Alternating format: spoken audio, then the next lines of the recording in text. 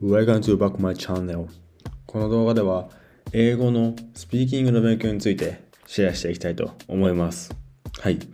っとどうでもいい話を挟むんですけども、先日キャンドルを買いまして、ちょっとキャンドルがものすごくいい香りで、また心落ち着くなと思って、ちょっと勝手に一人でチルしてます。はい。というわけで、早速本題に入っていきたいというふうに思います。まず本題に入っていく前になんですけども、さっき本題に入るって言ったんですけど、ちょっとターゲットっていうか、誰に向けて話してるのかっていうのをちょっと絞りたいというふうに思います。まず2つに分けようかなと思ってて、1つ目が、英語が全く話せない人と、そして2つ目が英語は話せるようになってきたけども、流暢に言葉出てこないなっていう人に向けて話していきたいと思います。上級者向けにとかいうふうに話してみたいんですけども、僕も全然上級者ではないので、そこはちょっとおこがましいと思ってやめました。というわけで、今回この2つ、英語が全く話せない人と、英語はわかるけども流暢に言葉が出てこないっていう人に向けて、話していきたいなというふうに思います。理解できないとか話せない人に向けてなんですけど、僕も本当に全く話せなかったですし、また質問されても今俺に質問してんのっていうぐらいの感覚で、イエスかノーかって適当にイエスっていう日々でした。そこからどう脱却したのかっていうと、今振り返ると結構遠回りはしてると思うんですよ。ただこうやって今ある程度話せるようになって、もっとこうできたんじゃないかなっていうもっと効率的に皆さんに勉強してほしいなと思って、それでちょっとシェアをしていきたいんですけども、まずはじめに何をすべきかっていうところなんですけども、僕がアドバイスするならば、提案するならば、今目に見えてるものを英語に変えようとしてください。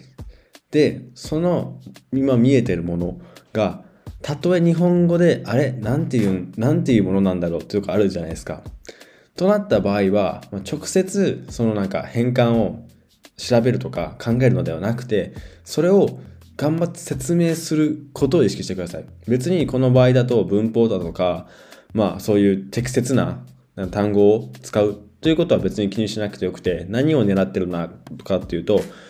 英語をできるだけ引っ張り出すっていう作業をしてます。本当に僕たちって、僕たち日本人は日本語の中で生きているからこそ、目に見えた瞬間にやっぱり言葉はパッて出てくるんですよ。例えば今僕目の前にキャンドルを置いてるんですけども、キャンドルも英語だと思うんですけども、見た時にキャンドルっていう言葉になるじゃないですか。っていう感じで、本当に無意識的にそのものが日本語化されてるんですよ。でも、もし仮に今、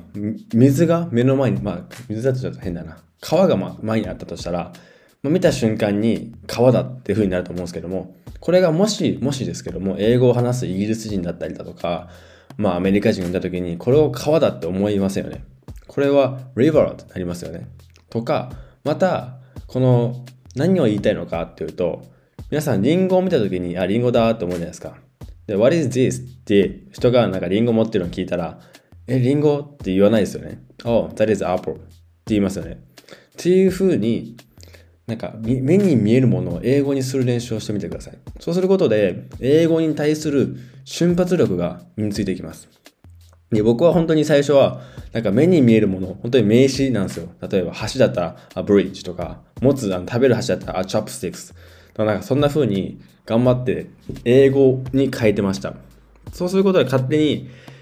もうそのものを見た瞬間に、これはリンゴだから、アップルだ。じゃなくて、アップルがあるっていう風になってくるんですよ。もちろん日本語、あれリンゴだよねっていう話もするんですけども、やっぱりバイリンガルとかトリリンガルの頭ってどうなってるの、トリリンガルはちょっと僕わかんないですけども、バイリンガルの頭どうなってるのかなと理解すると、やっぱり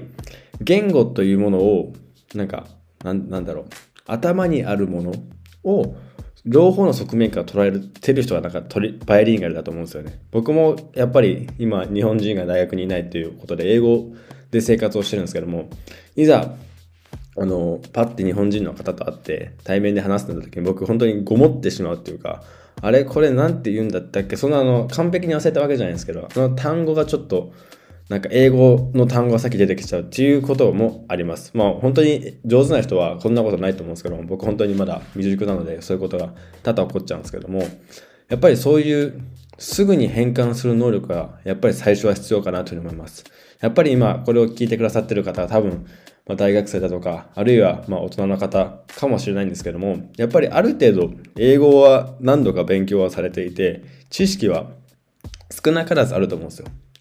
で、その知識をどう実践に使っていくのかって、英語っていうのはあくまでもコミュニケーションとしてのツールなので、別に読むことも聞くことも、それも一つなんですけども、それほど大事じゃない。実際に日本の外に出た時に、また今日本に来ている外国人の方とコミュニケーションを取るときに何を一番使いますかっていうと、やっぱり意思疎通させること、その話すことが一番大事だと思うんですよ。別に聞けたとしても、それを伝えられなかったらやっぱり意味が全くなさないので、だからこそ、英語に対する瞬発力をまず上げてほしいなと思います。はい。これが本当に初級というか、英語がわからない人向けにやってほしいと思います。僕も本当にこうやって最初は、とにかく英語に変換しようとしてました。本当にわからなかったら、Google トランスレーターとかを使って、あれなんて言うんだろうって日本語を入力して、そこから、これはこう言うんだとか、この前だと、リスがわかんなくて、本当に今まだ英語勉強中なんですけど、それわかんなくて、スクエオって言うんだっていうのを最近、なんか知ってたんですけど、なんだっけっていう感じになっちゃうので、僕も未だにそういう作業をしてます。はい。これが、初級者というか、僕が通ってきた全く英語が分からなかった状態の方に、ぜひやってみてほしいなということです。はい。そして2つ目なんですけども、中級者向け、ある程度、英語はポンポン出てくるようになってきたけども、なんか文構造がおかしいというか、本当にパッと文法を組み立てられないっていう現象に陥ると思うんですよ。僕も本当に、未だに日本語でさっき考えちゃった時はやっぱり日本語チックな文法になってしまうということがよくあります。で、それをどう解決するか、僕 IELTS とか、英検準1級とかの、僕CBT ってやつでパソコンで受けて、なんかスピーキングも測れるんですよ、それって。で、そこで余裕で英検準1級のスピーキングはクリアしてますよってなったんですけど、本当に僕スピーキングが得意でも、リーディングだったり他の技能が苦手だったんで、それでいつまでも合格できないっていう感じで、IELTS も実際にスピーキングが一番点数高かったんですけども、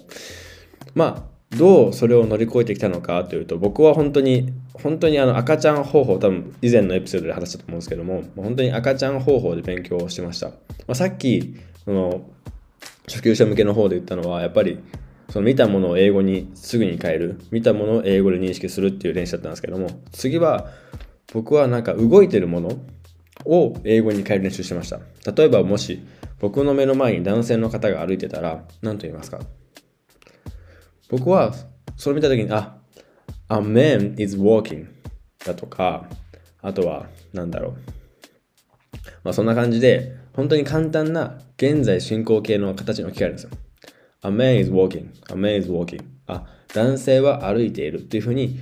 S、B 動詞、ING って簡単ですよね。多分 B 動詞置くのって結構簡単だと思うんですよ。僕も本当によく置いちゃうんですけど、本当にそういうとこ始めました。で、これは簡単だよなみたいな。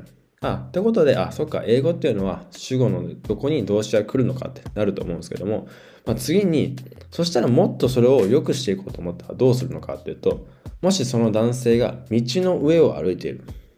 とすると、A man is walking on the road になるんですよ。だから情報が使われましたね。その男は道の上を歩いてるっていう風になります。で、もっともっとやっていくと、ちょっとトピックを変えると、A man is running because he left his bag in his house ってなって、彼は走ってる。なぜなら、彼は彼の家に何か忘れたから。ちょっと僕今サムシング多分入れ忘れたと思うんですけども、そんな感じで情報を足していく。で、未だに僕もこうやって文法を間違えたりとか、今ここ入れてなかったなっていうのを言ってから気づくんですよ。この気づきっていうのは僕めっちゃ大事だと思ってて、話してやっぱ失敗するんですよ。もちろん日本人だから本当に真逆の文法で僕たち話してるんですけども、やっぱ失敗すると。だから大事なのは、今ここに僕はサムシング入れ忘れたな。何かっていう単語を忘れてしまった。次はだから、He left something in his house っていう風にしようという風な改善見つかるんですよ。ただ適当に喋るんじゃなくて、話した時に、間違えたって自分でもわかるんですよ。で、僕本当に日本にあるあるだと思うんですけど、今の発音 R じゃなくて L だよだとか、今文法間違ってるよと、これ本当に僕めっちゃ嫌いなんですよ。もう言いたい気持ちわかるんですよ。でも多分一番分かってるのは自分なんですよ。僕やっぱりいろんな僕ドイツにいるんですけども、英語をネイティブで話す人っていないんですよ。もちろんドイツだからいろんなヨーロッパの人が来てて、でヨーロッパの人ってもちろん英語は母国語じゃないんで、やっぱ第二言語として英語を話すんですけども、やっぱり僕が聞いてても今はこれなんかおかしいなと思うこともよくあります。ただ僕さっき言ったように英語とかそういう言語っていうのはあくまでもコミュニケーションツールなので、どんどん失敗を恐れずに話していってほしいと思います。もちろん綺麗な発音、綺麗な文法、綺麗な文構成で話してあげると、野球に例えるといいボールを相手に送球をするっていう風な例えになると思うんですよ。もちろんいくらプロでも、プロの試合見てもらったら分かると思うんですけど、暴投する選手もいるんですよ。いくらプロであっても。だからこそやっぱり失敗を恐れずに、そして失敗したとしても、ここ間違えたなって分かると、次のステップにどんどんつながっていくので、僕は何せ言いたいのは、今見てるものとか、今あるものを英語に変える。そしてそれができるならば、それを文章にしてみる。The man is walking, the man is running とか。してそこからどんどん情報を加えていくっていう風にすると自然に文法が頭の中に染みつくんですよ。僕も今ドイツに来て英語をほぼ毎日使ってるんですけども、どんどん文法が頭に刷り込まれていくんですよ、無意識に。考えるときも僕いつも英語で考えるとしてるんですけども、英語で考えたときも勝手に振り返れば動詞ここにちゃんと来てるなとか目的があるなとかっていう風になってくるんですよ。だから何せ言いたいのは失敗を恐れずにとにかく話すことで、話した上で失敗に気づいて次はこうしようと作戦を練ることです。これが一番大事だなと思います。でこれを僕は今このすごくこうしてくださいっていうテキスト使ってねとは言わなかったんですけど、なぜかというと僕テキストを持っておいたんですけど、僕日本語を読むのが苦手っていうかなんて言うんでしょう、名詞的用法とか関係副詞っていうのを僕めちゃめちゃその言葉を理解することが苦手なんですよ。だから単純に聞いたらこいつ日本の読解力ねえな、ダメだなと思われるかもしれないですけども、やっぱりそれは一つあると思うんですよ。僕本当に文章っていうかそういうのを読むのが苦手っていうか、今でも僕ドイツ語を日本語で勉強するんじゃなくてドイツ語を英語で勉強してるんですよ。それには2つ理由があって、1つ目はさっき言ったように日本語を一画とか関係代名詞って理解するのが僕苦手だからっていうのと、あとは英語とドイツ語が似てるから、そっちの方が英語の文法とドイツ語の文法を合致させられるところはさせられるんで、そっちの方が効率いいかなと思って、そのおかげで結構スムーズにドイツ語の勉強がはかどってるかなというふうに思います。はい。そうですね。今の話を初級者の方の方から振り返ると、とにかく見たものを英語に変えて瞬発力を上げる練習をしましょう。で、中級者の方は今見てるものをその単語だけじゃなくて頑張って文にしてみましょう。主語を置いて、動詞を置いて、情報を加えていくっていう作業をしてみるとかなりいいと思います。はい。で、プラスアルファなんですけども、プラスアルファで、ある程度、そしたら文起きるようになってきたとなってくると、次のステップっていうか僕がこうしたっていうのはあるんですけど、僕は例えば助動詞 can, should, may, must とか have to とかを置くことで何が起きるのかというと、その can とか助動詞の後には動詞の原型でいいんですよ。だから she goes とか he goes っていうこの s をつけなくて済むんですよ。僕はそれをできるだけ苦手だったんで、テストとかでも。だからできるだけそこに主語の横に助動詞を何か関連するものを置いて頑張って動詞の原型を使おうとしてました。本当に簡単な例でいくとit is 構文っていうんですけども、例えば it is difficult to listen English、 私は英語を聞くと難しいだとか I was too tired to eat anything、私は疲れすぎて何も食べることができなかったとなると、その to の主語って基本的に動詞の原型に来るんですよ。例外はもちろんあるんですよ。例えば looking forward to ホネララ ing みたいなとかあるんですけども、それは仮に間違えたら結構伝わるんで一回置いといて、ただそのプラスアルファとして一般動詞を動詞の原型を置けるものを置くことで結構話してる感出るんですよ。例えば I gonna, I wanna とか。だからそんな風に話してる感を出すのは大事だと思います。別に大したこと話してなくても話してる感を出すことで自信ついてくるんで、僕はそうやって自信をつけてました。はい。っていう感じですね。ここまではざっくりとした僕の英語を勉強した方法なんですけども、これちょっとどうでもいい話を最後に挟みたいなと思うんですけど、興味なかったらここで切ってもらっていいんですけど、僕はさっき言ったようにそのテキストを使ってこなかったって言って、スピーキングばっかしてきたって言って、僕塾で働いた時に本当に困ったんですよね。何が困ったのかっていうと、